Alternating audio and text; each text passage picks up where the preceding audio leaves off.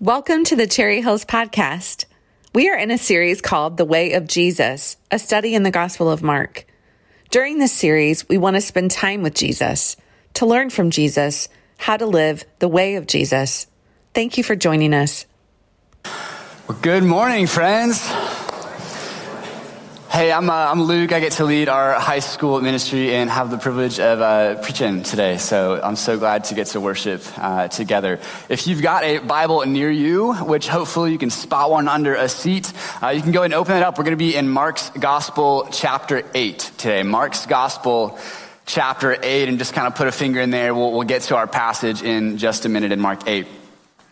But Mark's Gospel is something we've been spending some time in for a while now this year, and something we're going to continue to spend some time in parts of 2023.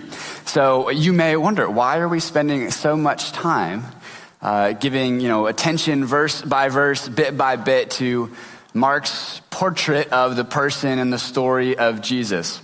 It's because we want to be a people who give a disciplined attention to the person, to the work of Jesus, so that we can recognize him and imitate him in our own lives. That's what we're after. That's what we're trying to do each and every week as we come and we study something that Jesus has done in his earthly ministry according to Mark. So we've been saying this a handful of times throughout our series. If you're following in your notes, we're spending time with Jesus, learning to live the way of Jesus. That's what we're after.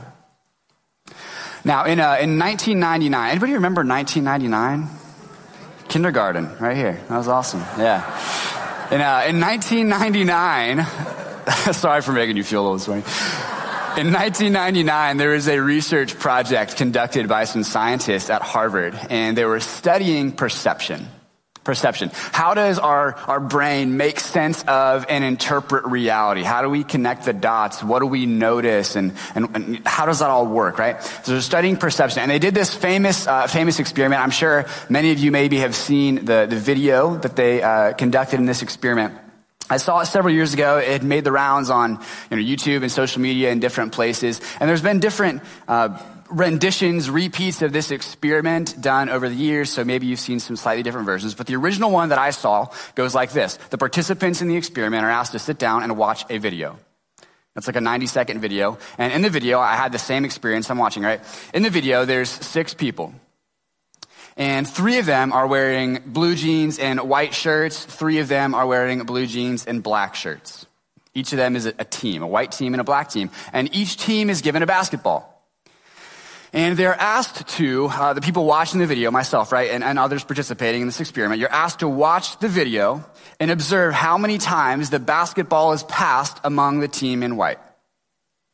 And so then for the next 30, 45 seconds, you're watching the screen, and the people are kind of intermingling and intermixing. They're weaving in and out of each other, bounce passes and chest passes and little tosses here and there, and you're just kind of carefully counting and scanning, right? Okay, there's 1 pass, 2 pass, 3, 4, 5, right? And you're counting it up and trying to keep track of how many passes take place among the white team. All the while, these people are weaving in and out. And eventually, 30, 45 seconds go by, they kind of exit stage, and then this, question pops up on screen, and it asks you, okay, how many times was the basketball passed among the white team? And what the researchers found is it's actually pretty easy to track the count of the team that's passing the ball. Almost everybody who ever did this experiment got the correct answer. It was 15 or 16, right? They could get the correct answer, or they could get it very, very close, within 1, maybe 2. Almost everybody gets that right. But then, and this is what got me, a question, and I'm watching this, right? It pops up on screen and says, okay, you got that correct maybe, but did you notice the man in the gorilla suit walk across the stage and beat his chest? And I saw that question on screen for the first time. I'd never seen this video, had no idea what to expect. And I was like, get out of town. That did not happen. I watched that so closely. And then they re-rolled the tape. They rewind it back and they play it back for you. And sure enough, there was a guy in a full-body gorilla outfit who walks across the stage, goes into the middle of the thing and does this Tarzan and just walks right off. And I mean, my jaw was on the floor. I was unreal. How could I have possibly stared, focused intently on this thing for 30, 60 seconds, however long it is, thinking I'm taking in every single moment, watching so closely, and missed the most obvious plane of things in the world. I mean, it was right there in front of my eyes, and I didn't perceive it. What the researchers found is that about 50% of people who watch the video for the first time do not see the gorilla. This goes totally unnoticed, past our radar, not in our perception at all. Now, I know what some of you are thinking because had I not already been tricked by this video, I would have been thinking the same thing. Some of you are thinking, 50%. If I was one of those people watching the video, I'd have seen the gorilla, right? You're thinking, come on. These fools out there, they can't see. I got good eyes. My brain works real well. I would have seen the gorilla, right? But let me ask you, in the time I've been telling this story, how many of you saw the gorilla walk past it? No, I'm just kidding. I couldn't resist. I get that feeling though, right? We want to be people who believe that we are perceiving everything that's happening in reality. We have access to truth. It's intuitive, it's instinctual. We just observe and we take it all in and we know and we understand. That's what we want to believe about ourselves. But it's not true. We need to have our eyes opened sometimes to things. So the phenomenon that the researchers observed, they came to call perceptual blindness. If you're following your notes, here's what it is. Perceptual blindness is when we fail to perceive something in plain sight because we didn't expect to see it. It's not because we aren't focused. It's because we are selectively focused on what we want to see. We're selectively focused. We expect something to be there. We want something to be there, so we see that thing. But when something happens that we don't anticipate perceiving, we tend to miss it. That's perceptual blindness. Now, the story that we're going to read today in Mark's Gospel, chapter 8, is not a story that contains any optical illusions or funny business, but it is a story about how to perceive what is true and to focus on what is important. So that's what we're running after in our message today. And I put this for you as a question. If you're following in your notes, do we see as Christ wants us to see? Do we see as Christ wants us to see? Do we perceive who he is? Do we understand who he is? Do we have a category, a place in our own lives for his presence, his power, his voice, his work to show up? Are we capable of seeing not just him and his work, but actually seeing ourselves and seeing our work, our time, our money, our bodies, our entire lives through the lens of Jesus? Is he not just what we see, but how we see? That's perceiving Christ. Do we see as Christ wants us to see? Now, this passage in Mark 8 is a kind of a single narrative, but it's sort of broken up into three different scenes. And we'll take each of these in turn. So, scene 1 of Mark chapter 8, beginning in verse 1. Mark writes these words to tell the story of Jesus. During those days, another large crowd gathered. Since they had nothing to eat, Jesus called his disciples to him and said, I have compassion for these people. They've already been with me 3 days and have nothing to eat. If I send them home hungry, they'll collapse on the way because some of them have come a long distance. His disciples answered, but where in this remote place can anyone get enough bread to feed them? How many loaves do you have? Jesus asked. 7, they replied. He told the crowd to sit down on the ground. And when he'd taken the 7 loaves and given thanks, he broke them and gave them to his disciples to distribute to the people. And they did so. They had a few small fish as well. He gave thanks for them also and told the disciples to distribute them. The people ate and were satisfied. After the disciples picked up 7 basketfuls of broken pieces that were left over, about 4,000 were present. After he had sent them away, he got into the boat with his disciples and went to the region of Dalmanutha. Okay, end scene. This is kind of act 1, scene 1 of the story that Mark is telling. And if you've been with us in Mark's gospel, or if you've perhaps heard these stories before, it probably sounds a little familiar to a story that is slightly more famous than this one. In Mark chapter 6, just a couple chapters earlier, we preached on this a few weeks ago. There's a very, very similar event that takes place. Jesus has a crowd that follows him, and instead of sending them away, he feels compassion for their physical, material needs, And so he does a miraculous feeding of the multitudes for the people who are there. He takes the bread, he blesses it, he breaks it, and he gives it to the people. And so many of those very same details are in this story in Mark chapter 8. So we're meant to be seeing these things in parallel, to see a comparison and contrast between these two events that kind of fit side by side. And if you know anything about Mark's gospel, we've been kind of saying things like this, right? He's designing the narrative. He's a structured, intelligent writer, as all the biblical writers are. All right, this is not a Bob Ross happy accident that this story takes place where it does to communicate what it does. There's no mere coincidence that we have these parallel stories in close proximity to one another. It's there by design. Now, if you were to sit down and read Mark's gospel all in one go, you'd finish Mark 6's miraculous feeding of the 5,000, which takes place among the Jewish people. Then you'd go from there, you'd read about the story, and we preach on all these, how Jesus offers a paradigm shift about what truly makes a person defiled, clean and unclean, right? It's not the external food that you eat, it's what emerges from the soul, the character, the heart.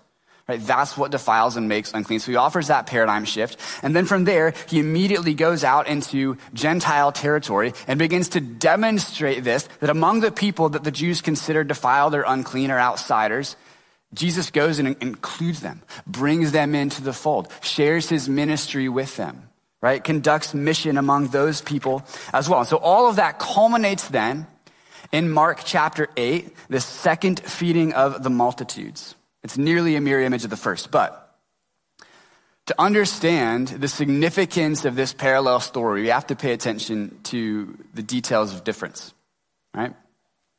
I was talking with my friend Drake this week about this story, and he was drawing my attention to some important things. I want to help us see these in the narrative so we can understand what Mark is doing in this story and setting it in parallel to Mark chapter 6, the feeding of the 5,000.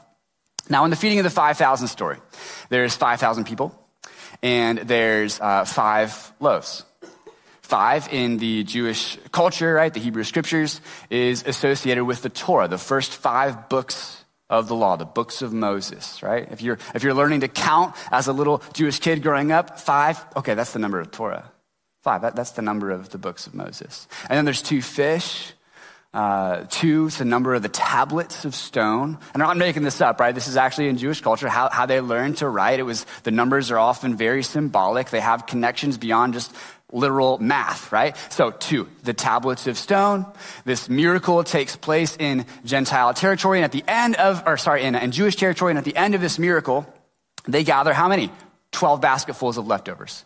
12, the number of the tribes of Israel, right? So this is meant to be read as a very Jewish event, a Jewish encounter, a Jewish miracle.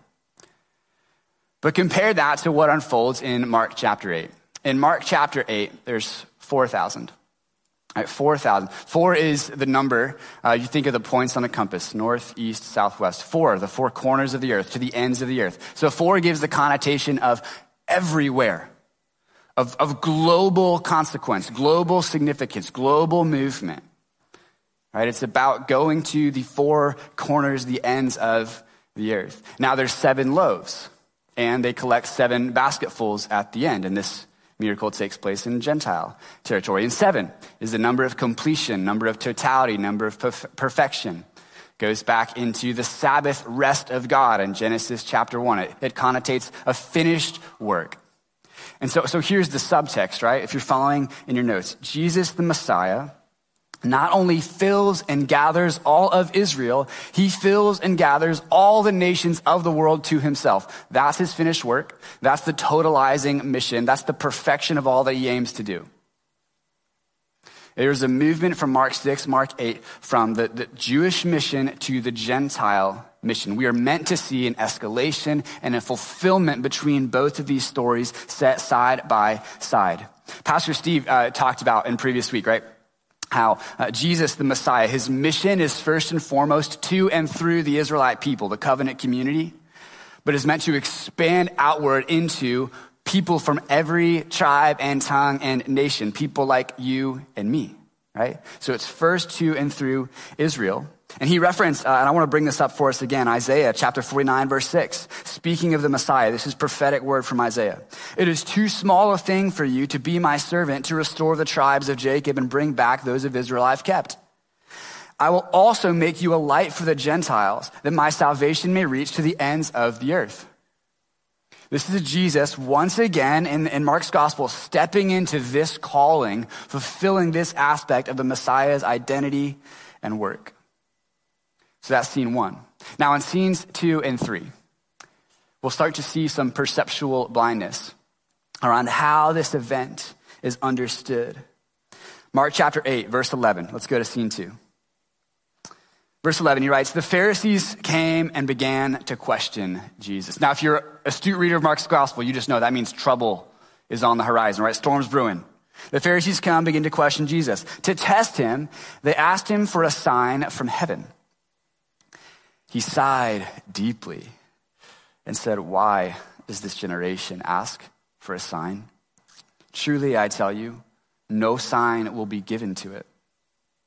Then he left them, got back into the boat, and crossed to the other side. End scene.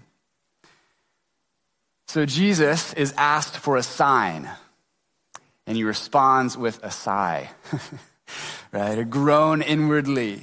Oh, these people, it's exasperation, right? And why, of course, is he sighing, right?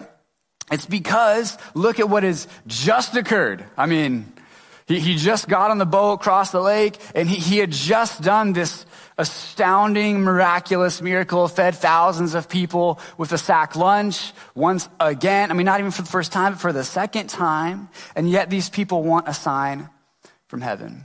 Now we could cut the Pharisees some slack, perhaps it's a few miles away across the lake. Maybe they hadn't heard the news. Maybe they weren't aware of what had taken place. But that's really not what Mark wants us to understand, right? They come to him skeptical. They come to him to test him. They come to him with cynicism. They've probably heard about or were there for this miracle. And if not, they certainly were aware of the multitude of others, right? And they considered it demonic what he was doing rather than through the Holy Spirit, through the power of God. So there's a skepticism and a cynicism about what they have perceived in the miraculous work of Jesus. So here's the point, right? It's not that they lack awareness or they fail to perceive the meaning of Christ's miraculous feeding. On the contrary, if you're following your notes, the Pharisees didn't want to see what they saw, and they're asking for a sign compatible with their vision of who the Messiah is supposed to be. The Messiah is not supposed to go and mess with our interpretation of the Bible. They don't want a Messiah who's going to expose their hypocrisy. They don't want a Messiah who's going to love and include and give his presence to the people that they don't like. They don't want a Messiah who's going to undermine their social standing and their reputation among their peers. And if we're honest, we don't want that Messiah either, most of the time. And so we are apt to choose to be self-deluded and blind to what God is doing in the world because we do not accept the Messiah that we've been given. This is what the Pharisees are doing in this moment. They are wrestling, pushing back against who Jesus is revealing himself to be through his miraculous work. Sometimes we fail to perceive Jesus because we don't want to see what he's showing us. Sometimes we fail to perceive Jesus because we're not ready to receive what he has for us, whether it's a word of rebuke or it's a word of challenge. Hey, go forgive that person. No, Jesus. No. That can't be what God wants for me. Hey, give up this, surrender this. You don't need it, and it's got too big a hold on your life. No. That's really important to me. God wouldn't ask me to give up something I love. We fail to perceive Jesus. And sometimes in the darker places of our life, the way that this shows up is we get into a place, and this is not always the case, but sometimes it is, that because we fail to perceive what God is doing from us, we don't want to see what God is showing us. We say the Lord is silent. God is absent. He doesn't speak. He won't reveal himself to me. And we disbelieve the existence, the presence, the power, and the voice of God because we simply don't anticipate. We don't want to see what God is actually saying and doing in our lives. And for some of us, I don't know if this is you in the room, but for some of us, you've been in that place a long time. You've been wrestling with God, disbelieving God, and disbelieving who Christ is and the story of the gospel and the claim he wants to make on your life. And part of that wrestling has brought you to a place of just there can't be any God. I can't give myself to this. I don't know where you're at, if that's you this morning, but could I just submit something to you humbly? What if the thing that you've been wrestling with, denying, confronting, pushing against your whole life is actually the thing you most desperately need? What if in our disbelief of God and the story of the gospel, what if in our longing for God's presence, our longing for God's speech, yet our rejection of it when we encounter it, what if the person that we most need to encounter has been standing in front of us the whole time, all along, showing us himself, revealing himself to us? What if he's right in front of us today? And he's calling and he's speaking and saying, this is who I am. This is what I'm telling you. This is what I want for you. This is what I want from you. This is what I want with you. Would we have eyes to see that? Or would we place God in the box we've created for him, formed him in our own image, and deny what Jesus would actually want to do and speak in our lives through his Spirit? Can I give you a paradox? The best and only way to know Jesus is to let go of what you think you know. It's the best way. It's probably the only way. Great spiritual teachers like St. John of the Cross throughout the ages have talked about the way of Jesus as the way of unknowing.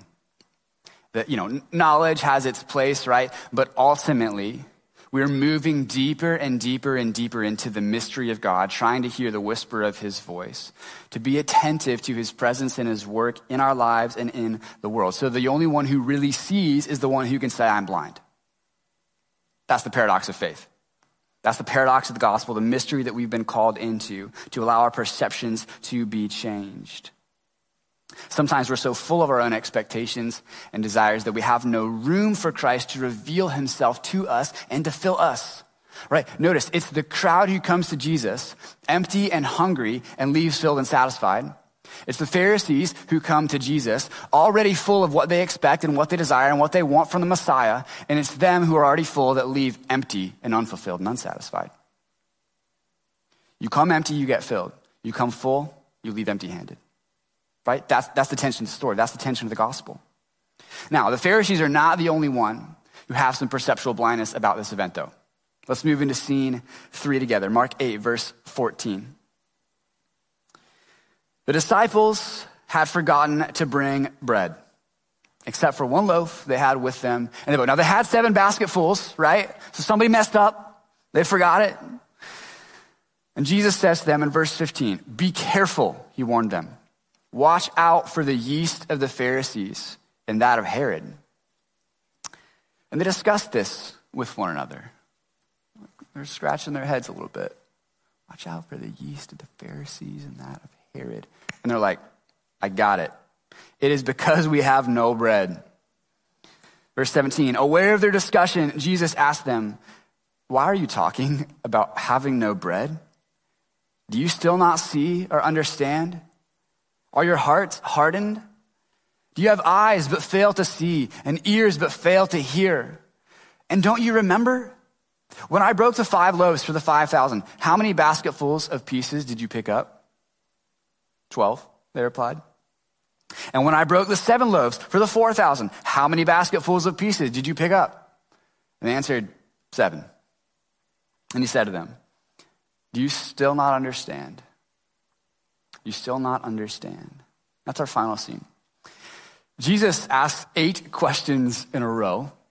6 of them are rhetorical. 2 of them he already knows the answers to. He just wants to hear them say it out loud. If you're a parent, you get that, right?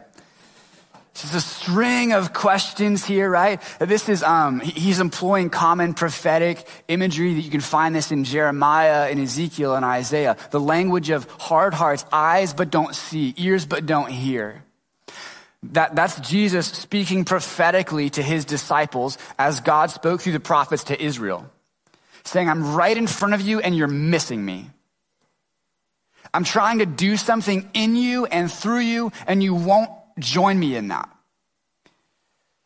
You've got the sensory organs, but there is something that has blinded your perceptual abilities, and you cannot comprehend, won't become part of what I'm trying to do in you and through you. This is what Jesus is saying to his disciples. And he asked them right in this series of questions. This is classic rabbinical style of teaching, right? He's not going to spell it out. He's not trying to explain a proposition to them. It's just confrontation with question after question after question. It's an interrogation, and you're supposed to wrestle with the puzzle, wrestle with the question, and arrive at the conclusion yourself. Jesus is like, you do the work. I'm going to confront you with these questions. You process it through, think it over, mull it over, and see what I'm trying to say to you. And if you are wise, if you have eyes that see and ears that hear, you'll know exactly what I'm trying to communicate to you. But if you don't want to see it, if you don't want to hear it, if your heart is hardened to it, then you'll miss it. That's Jesus' challenge. That's Jesus' confrontation to his disciples. It's basically just an invitation to a wrestling in the inner life, an interior examination. And what I would say to us is this. What Jesus is offering to his 12 disciples in the boat 2,000 years ago is what Jesus offers to us each and every day. It's what he's offering to us in this very moment. To have a confrontation with our own self, to wrestle with the questions that Jesus is putting on our hearts, to attempt to let go of what we want and expect from Jesus and to hear his voice afresh, to be attentive to his spirit, to desire his presence and power so that we could comprehend and become part of what he wants to do in the world in us and through us. And we've got to wrestle with our inner life in order to be able to perceive and to do that with Jesus. So we got to ask ourselves questions like, is my attention misdirected? Am I focused on things that don't matter? What's Jesus been saying to me in my life? Is there anything that Jesus wants me to notice? How do we become a people who listen and respond and who are attentive to the Spirit of God working in the world? That's what we're after. That's what Jesus wants for his disciples. That's what he's teaching them into this, right? So let's ask the question then.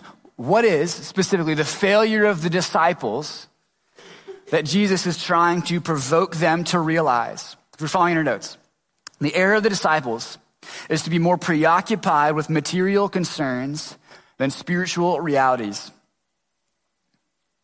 Now, I'm sure there's a number of ways of articulating precisely what the disciples' issue is, but that contrast between the material concerns and the spiritual realities is of central importance in this context. Jesus is telling them, beware the yeast of the Pharisees. Some translations will translate that as the leaven of the Pharisees. All right, beware the yeast, beware the leaven of the Pharisees and that of Herod. Now, yeast or leaven in those days is a common metaphor for something small that over time can grow into something big and pervasive, and usually, not always, but usually it's something bad, something scary, something dangerous, something corrosive, like hypocrisy or false teaching. It's something that you let a little bit of it in, and it can get out of control real fast, right? Paul's way of speaking about this in 1 Corinthians 5, he says, don't you know that a little yeast leavens the whole batch of dough? Today we might say something like, it only takes a single flame to start a fire. There's something small. So Jesus is telling his disciples, if you want to be free of leaven, free of whatever this dangerous yeast is, right? Free of whatever is corrosive and bad, you must pay close attention to the small things, be on guard, be alert, be sober-minded. And this is precisely the disciples' problem. They're inattentive to all of that.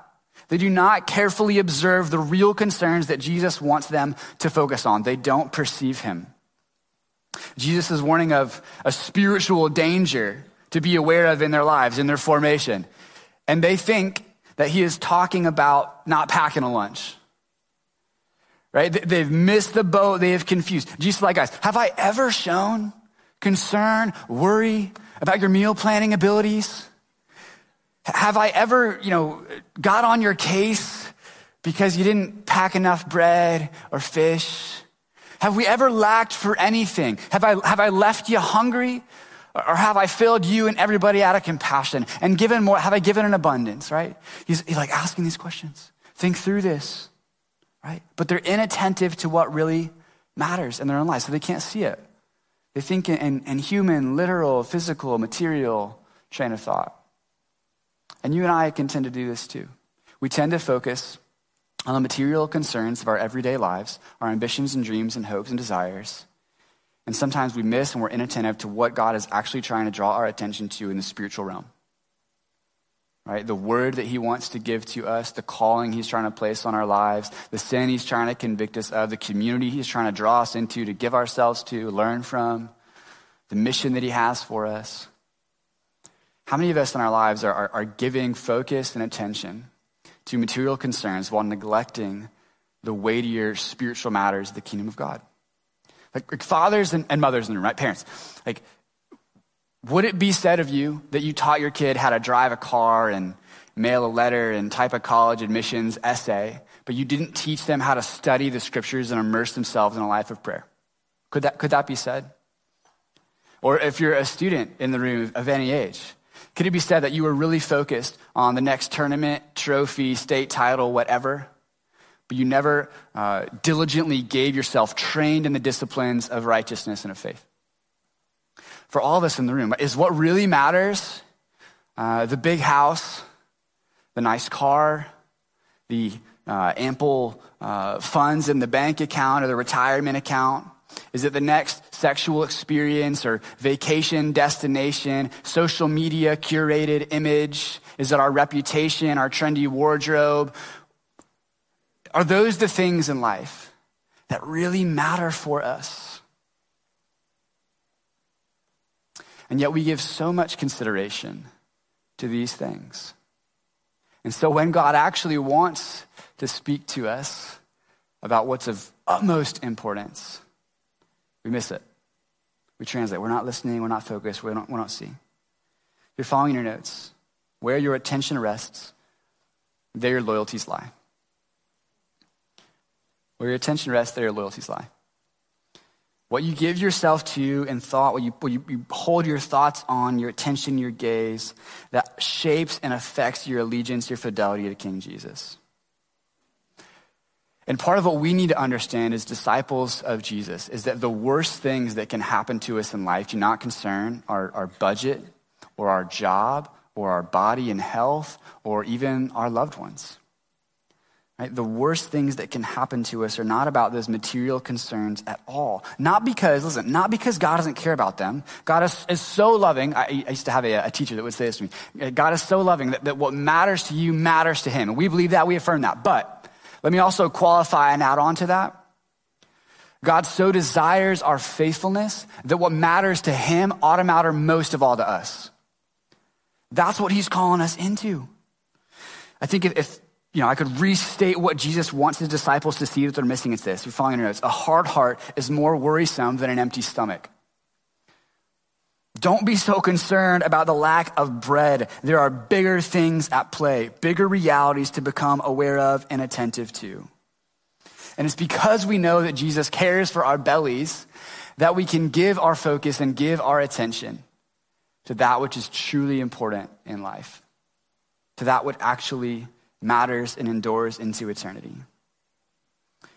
If our attention's not going to be fixed on Jesus, not going to be fixed on those things, we're going to become like the Pharisees and like the disciples in their own way, self-deluded, living an illusion in our lives. And here's the self-delusion of disciples. It's this, right? They take Jesus' concerns and they reimagine them in terms of their own concerns. They take the things that Jesus cares about and through a little bit of interpretive alchemy, they make Jesus say something he didn't really mean. We're really good at this. We do this all the time with the Bible, with the Spirit of God speaking in the quiet places of our lives. We just translate and transform what God wants to say into the things we naturally already believe and care about so that God ends up fitting our own prior expectation of who he is, our preconceived notions of what he's supposed to say and do. So we can never really take him seriously. Jesus says, love your enemies. Love your enemies. And we think that is a wonderful sentiment, Jesus. I'm sure that is a really, really wise thing. But of course, Jesus didn't actually mean, it doesn't actually apply to that idiot at the customer service department or to that jerk on the freeway. But no, he actually meant that person, right? He's not just talking about empires and nation states. Like, who are the people that we need to love that for whatever split second moment in our lives, we've opposed them, they've become an enemy to us. Could we perceive what Jesus actually would mean for us in our own lives? Jesus says, go make disciples of all nations. And we think, Jesus, man, wow. I bet a pastor and a missionary and a monk and a priest really needed to hear those words. What a lovely job description for professionals. Could it be possible that Jesus meant that for you? What if he actually meant what he said, not for a select few, not for the other, but for you? If I could say you 400 times or what, I would say it, right? For you. Jesus says it's hard for the rich to enter the kingdom of heaven. Oh, this is a good one. We think Jesus was basically a pre-modern philanthropic capitalist. And he wants me, as I go about accumulating as much wealth as I possibly can for myself, just to forget not to tithe. And that's all he's really concerned about, as far as my money goes. But is it? What if Jesus means what he said, and we need to pay close attention to the spiritual danger of greed and what money and material concerns can do in our own lives? And he wants us to give focused attention to that so that our soul is not corrupted by the pursuit of the things of this world, because he knows how much it will cost us in eternity. Maybe we need to give some consideration to these things, right? Here's the thing. It's the perennial mistake. It's the perennial mistake of all religious behavior to take what Jesus said and then to translate that and to say, but what he really meant was. We do this all the time. And Jesus wants us to be more aware, to have eyes that see and to perceive what he's actually saying. The late pastor, Eugene Peterson, he is talking about his church, his experience as a pastor, and he says this at one point. He says, America and suburbia and the ego compose my parish. Most of the individuals in this amalgam suppose that the goals they have for themselves and the goals God has for them are the same. It's the oldest religious mistake, refusing to countenance any real difference between God and us, imagining God to be a vague extrapolation of our own desires, and then hiring a priest to manage the affairs between self and extrapolation. I mean, come on, that's good, right? I mean, he's all these different things, our lives are attuned to our culture in such a way that we miss the radical countercultural way of Jesus and what he's calling us into. We don't perceive him. We're lulled to sleep by the material affairs of ordinary life. And my question is, what would it take for us to wake up, to be shaken loose from that, to become radicalized for the kingdom of God so that we would know what Jesus says is what Jesus means, follow him in obedience, give him our fidelity, give him our worship, give him our attention, understand who he is, comprehend what he's asking us to do and to be? Could we see Jesus? Could we see Jesus? That's what Jesus wants for his followers. Now, I don't know about you, but this is hard for me. I've been so convicted this week, even just feeling like I go through the motions so easily, come into church and do business as usual and sit in my seat and sing the songs and bow my head and nod along. Right? And I go into work, and even when I'm doing something I'm passionate about, I'm not always desiring the presence of God. It's just work sometimes. And the Lord's been showing me and teaching me as I'm preparing for this message. Another thing is going on in my life. Sermons, another teaching I've been hearing, conversations I've been having. Luke, can you desire my presence? Are you hungry for my power in your life? Do you actually want my voice? Or are you just on autopilot? That's for me. What is it for you? Is Jesus trying to open your eyes to something? To allow you to come into confrontation with yourself, to do the interior examination work so that you could see him and see yourself a little more clearly. If you do that, it will be a little painful. But it's the best thing for you. It's what we all need. Pastor Rich Villodas, in his book, The Deeply Formed Life, he quotes author Andreas Erbert. He says this: Christians have confidence that Christ has lived through all the abysses of human life, and that he goes with us when we dare to engage in sincere confrontation with ourselves. Because God loves us unconditionally, along with our dark sides, we don't need to dodge ourselves. In the light of this love, the pain of self-knowledge can be at the same time the beginning of our healing. Each week, we partake in a discipline that is instituted by Jesus to remind us of what's true and of what's important. It's the means by which he has brought about the beginning of our healing, right? Communion, the Eucharist, the Lord's Supper. Jesus gave this as a gift to his church, a gift to us, so that we could examine ourselves, confront what's true about who we are and who God is and what God is doing in the world. And Jesus, when he institutes this meal for his followers, he says, don't just see bread, don't just see wine, see me. See what I'm doing for you, see what I've done for you, see what I will do, see who I am, see who you can be. That's why this meal, this practice has been at the center of Christian worship for 2,000 years, because it's a vision adjustment for us. That we take our eyes off of all the concerns of our world and our lives, and for a moment we just focus in, and through the eyes of faith we perceive Jesus. That's what we want. That's what we want. To see him as he is, to hear him and what he would speak to us. Thanks for joining us today. If you would like more information about our church, visit our website or find us on Facebook. Have a great day.